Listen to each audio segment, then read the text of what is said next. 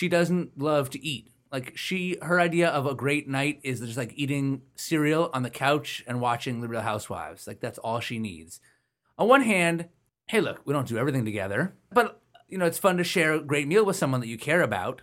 You go out with other people and have those meals with other people who can really appreciate and enjoy it and dish about it with you, and you don't make her perform delight. Right. So what you're advocating for my wife and me is a polyeaterous relationship. Yes, essentially. Polyeatery. That's a good term. You should totally have that trademarked immediately. Yeah.